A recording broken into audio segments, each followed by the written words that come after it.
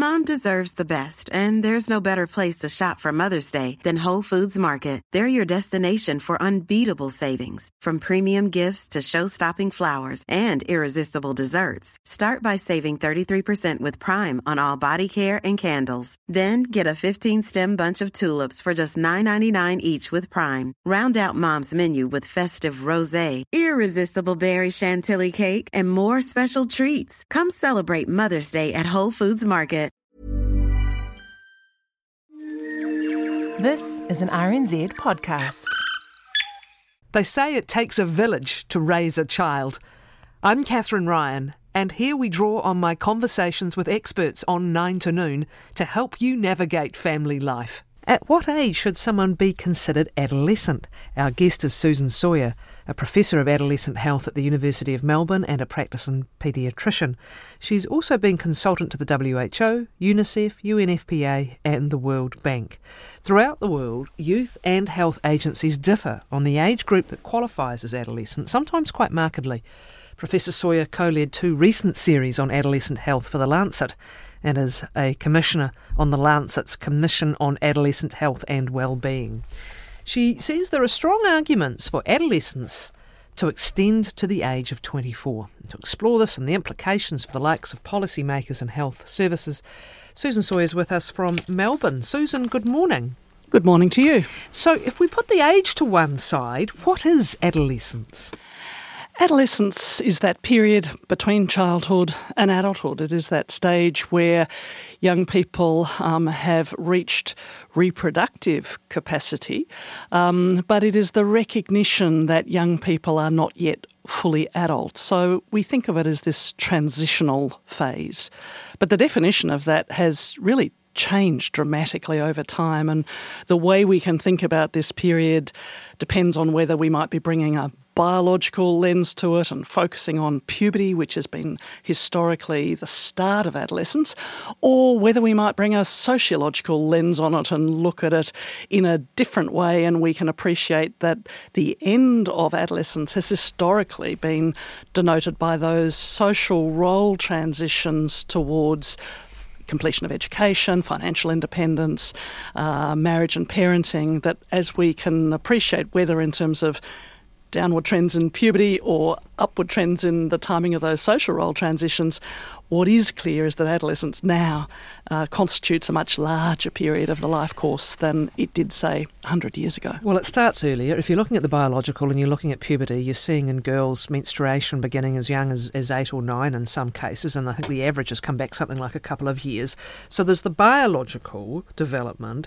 You talked about role transition, which is the social development, but is a lot of what we're talking about also brain development and brain maturity? And is that why you are looking at 24? Look, we're looking at it from both the biology and the social.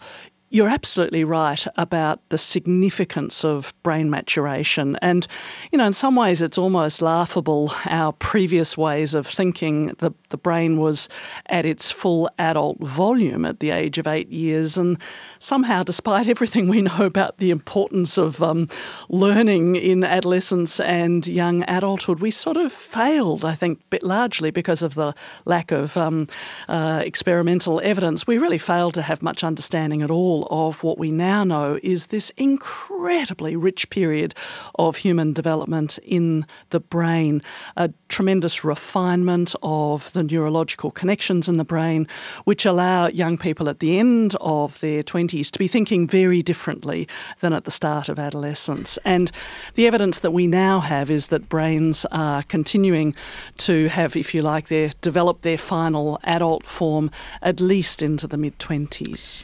And with what implications, when we are thinking about policy, what implications for the individual, by the way? Questions such as risk-taking. We know that is particularly in males, but that is a real, in both sexes, a real feature of adolescence and young adulthood.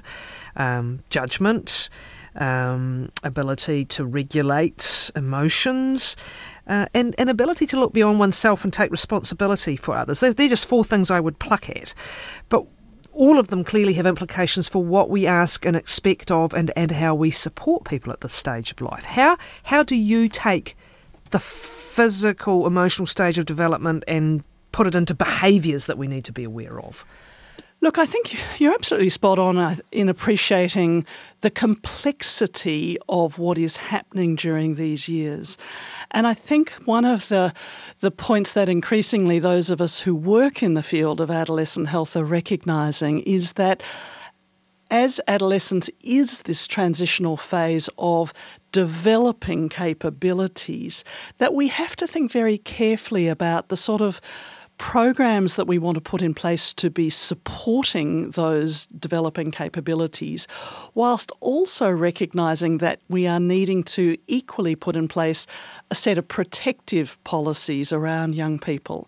And I think legal frameworks are a really valuable example of this. We have typically thought that, on your 18th birthday, you can get your driver's licence, you can buy alcohol, you get a licence to, in effect, be an adult. And certainly many of my patients believe that this is the case, completely failing to recognise that actually a whole lot of adult rights happen well earlier than 18 in terms of young people, for example, being able to access some health services independently and confidentially of their parents well before the age of 18 is the case in both Australia and New Zealand. Young people are able to have sex well before the age of 18 perfectly legally.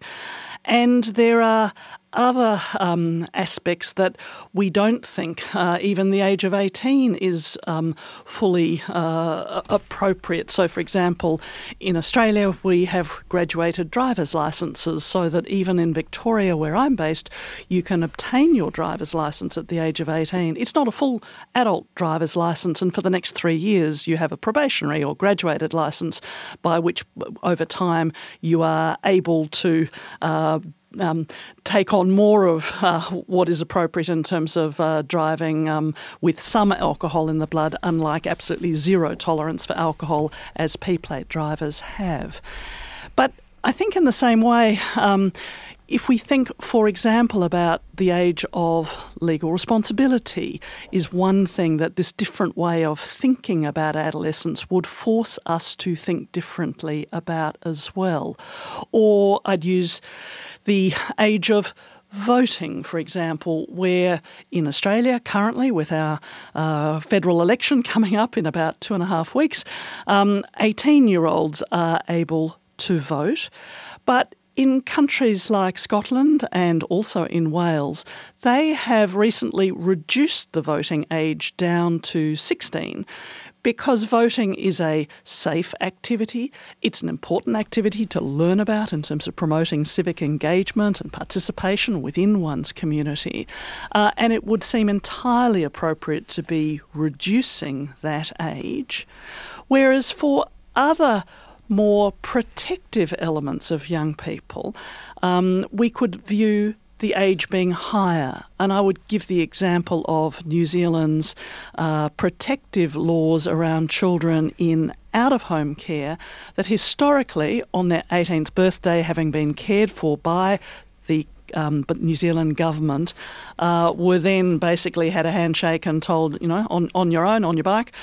Whereas recognising that these are among some of the most vulnerable young people in our communities, I'm very impressed that in 2016 the New Zealand government acknowledged the vulnerability, and on an elective basis, only if those young people chose to do so, they could have access to local government housing grants and also access to continued social work career guidance support up until their 25th birthday.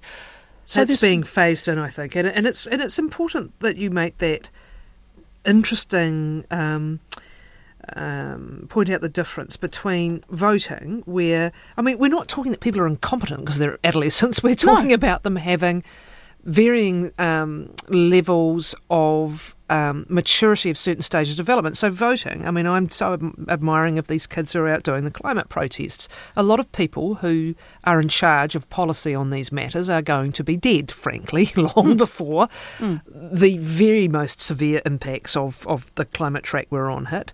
16-year-olds aren't, and they're right for their issues and concerns to be heard and considered, and to carry, more importantly, to carry some political power is completely arguable, or justifiably arguable. But to your point, that doesn't mean that someone who has been in state care from a young age and has dealt with all the challenges of their very important developmental years is ready at the age of 18 to pop out there and look after themselves. So that differentiation between what you are saying is the case in development and what it means for policy seems to me to be quite significant. Another one might be the prison system, where we've only just moved 17-year-olds, we've moved the age to 18 before they enter the adult prison system. And I'm really interested in whether this is an area that you believe a lot of focus needs to go on, how we deal with adult prisoners who are in fact well under 24 and whether just putting them in with people who are well over 24 is the way to go. Well, I would certainly agree with you that this is a really important example. I'd make the first point, though, that in terms of the risks that come from incarcerating young people who have admittedly had significant offences that have been made in terms of them even being considered for prison. But I think in the very first instance, given the risks of associating with older, hardened criminals and the risk to their physical well-being in jail, let alone anything else, that diversionary practices are certainly what we need to be thinking about. And there is every evidence that for a very significant proportion of young people who have been in trouble with the law, that diversion can be just as effective, indeed if not more effective, than incarceration.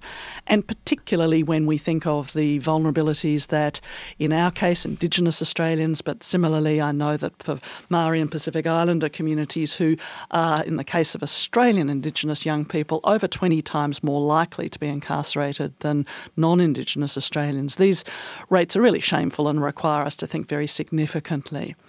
In Australia, and it is different in different states, but that notion of a youth justice track rather than an adult prison track is available at the discretion of the presiding judge under the age of 21 rather than under the age of 18 as you're describing in New Zealand. And I think that is a very valuable option to have, where young people can be incarcerated in a youth detention rather than in an adult jail, where the focus, one would hope, is one much more on rehabilitation than simply in terms of punishment. But again, I would be arguing that nowhere in the world, I believe, are we investing sufficiently in these highly vulnerable populations of young people, where too often we are purely bringing a punitive approach rather than a rehabilitative approach. What of the complicated area of seeing doctors by yourself when you're young and the confidentiality rules that surround that, whether it's for sexual health or mental health? Because here you are on the one hand saying, actually, we need to understand that the adolescent brain is with us much longer in life, and it probably varies person to person according to many factors, but really with us much later in life than we've presumed. And yet on the other side, there are competing factors over interactions with the health services where you can see an argument for confidentiality, perhaps simply because someone will engage or because of their because they're at risk at home. How do you come at that question of how things should be organised and what should be what the obligations should be on the medical profession? I think this is a really important area that certainly around the world there has been far inadequate attention given to this issue of young people's engagement in the health services, where they're typically either treated as children or and being fully dependent on their parents to be making decisions for them, or treated as fully independent adults over the age of 18 when their parents are not expected to be engaged at all. I would take a step back from the problems that young people might be coming to health services with, to simply start at the start of adolescence, maybe if we're talking about 10, 11, 12-year-olds, recognising that parents and the healthcare system between them have the requirement over that decade, basically, to be equipping young adolescents with the understanding, if you like, the health literacy, the knowledge of the healthcare system, the knowledge of the language of health, of how to access health services, how to talk about health and well-being. That's an acquisition that is the responsibility of parents and the responsibility of the healthcare system. So I think at its simplest, the value of young people spending some time confidentially with health professionals in the absence of their parents who are waiting outside in the waiting room in the best case scenarios is in order simply to be promoting that acquisition of health literacy. Because if young people are sitting in the consultation with a parent there, then I can tell you absolutely two things will happen. The parent knows that they can give a far faster, quicker and probably better history to the health professional than the young person can. And the young person is generally very happy for mum and dad to speak on their behalf because it's actually quite hard to speak medical language and communicate with health professionals. Quite often we do hear, and this is an issue though, that the young person will be getting, as I said, either sexual health or mental health services without the parents being advised at all under privacy legislation. Is that the case in Australia? Yes, that's also the case in Australia. And I think that this is where, if we take a step back from the importance of those consultations as learning opportunities for young people, the second reason for young people to consult with health professionals by themselves is obviously because there are a whole range of health issues that they experience that if their parents were in the room with them, they would not generally be choosing to share what might be going on and are therefore not able to access the quality health care they need. Now, suicide, I would argue, would be the prime case where you might be having a young person who is actively suicidal, who for a range of reasons is not wanting to share that information, and it may be the only opportunity you have to get that information confidentially. But having got that information confidentially, if the young person who is at significant risk to their life is saying they don't want that information shared with their parent, it's a very good example where the law actually requires us to keep that young person safe. What of recreational drug use? This is getting interesting here as our law is changing. Just even today we were discussing, certainly the emphasis is changing away from prosecution to a so-called health-based approach. And I say so-called because there's large questions over whether the relevant services are widely enough available. But also the idea, if you're going to decriminalise cannabis use, say, that the age limit might be 18, or if you're going to legalise it might be 18. Is this a warning that the adolescent brain, the physical, biological brain development, you might want to revisit again where that age limit is set? Certainly there are tremendous concerns about heavy rates of cannabis use in young people, by which I mean in terms of frequency. The evidence tells us that young people, particularly the evidence is around young women who are using cannabis at least weekly, are much more likely, as shown in longitudinal studies, to then be at subsequent risk of depression and anxiety.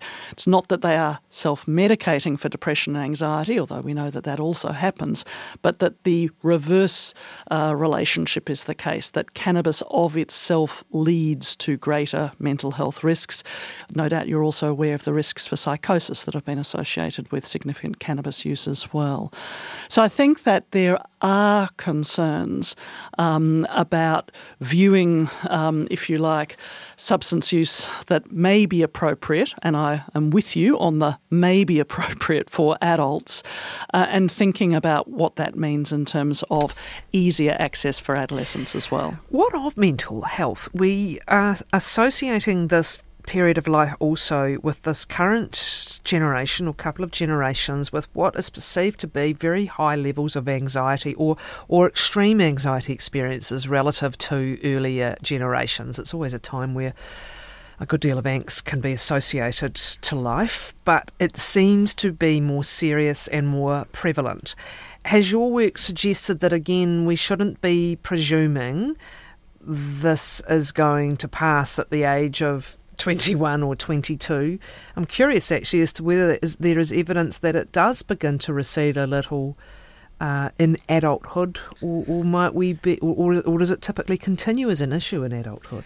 The evidence is very clear that puberty marks a very significant signal in relationship to an uptick in the incidence of mental disorder, particularly in relation to depression, and particularly in girls, so that the timing of onset of puberty is likely to be one contributor to why we have seen a lowering of the age in terms of the prevalence of common mental disorder in adolescence. But what is also clear, and this has been clear for quite some time, it's not new evidence, is that whilst we see an increase in the prevalence of common mental disorders such as depression and anxiety over the teenage years, that rate increases even more so into the young adult years. And so certainly when we think about the age criteria for child and adolescent mental health services, for example, we certainly need to be taking into account the age of onset of mental disorder and thinking about those transitions between service types. So that in Australia, for example, it's very pleasing that there is an increasing trend towards our child and adolescent mental health services extending up to the age of 24 rather than a previous cut point at 18 where children were then expected to head into adult mental health services.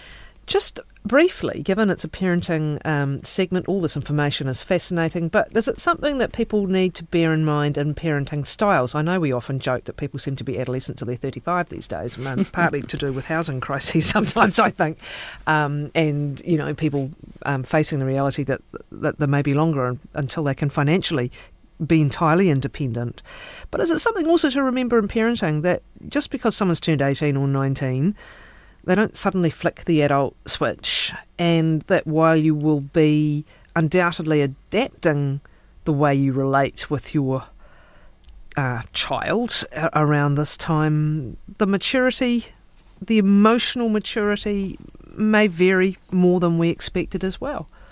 I think there are sins of omission and sins of commission. I think that in terms of parenting, I'd go back to your opening example of climate change and the wonderful engagement that we are seeing from a new generation of young people who are claiming their future world and insisting that we panic more than we do, using Greta Thunberg's language.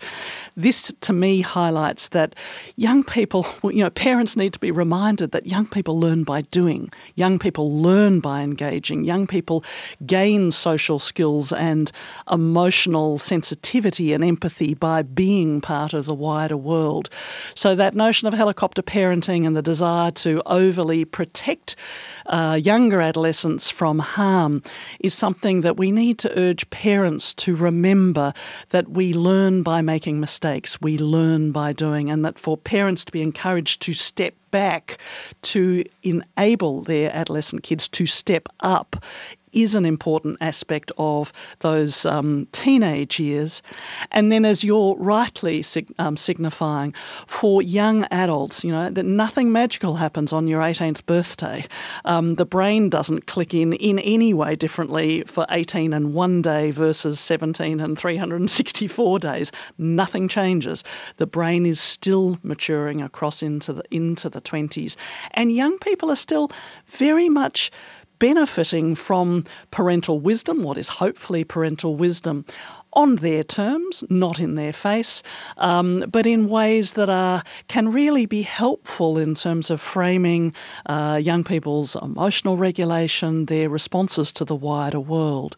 So yes, I think parents are still incredibly important for young adults, and not just in terms of the assistance with housing, laundry, and food. Thank you. It's Professor Susan Sawyer. And of course you can access this and all our parenting podcasts by going to RNZ's series and podcast page. It's called It Takes a Village. You can subscribe to it and have it drop into your feed every week. You'll find other fascinating podcasts on that page as well, plenty of them, including a second parenting one, Are We There Yet? Katie Gossett's parenting podcast available there too. Mom deserves the best, and there's no better place to shop for Mother's Day than Whole Foods Market. They're your destination for unbeatable savings, from premium gifts to show-stopping flowers and irresistible desserts. Start by saving 33% with Prime on all body care and candles. Then get a 15-stem bunch of tulips for just $9.99 each with Prime. Round out Mom's menu with festive rosé, irresistible berry chantilly cake, and more special treats. Come celebrate Mother's Day at Whole Foods Market.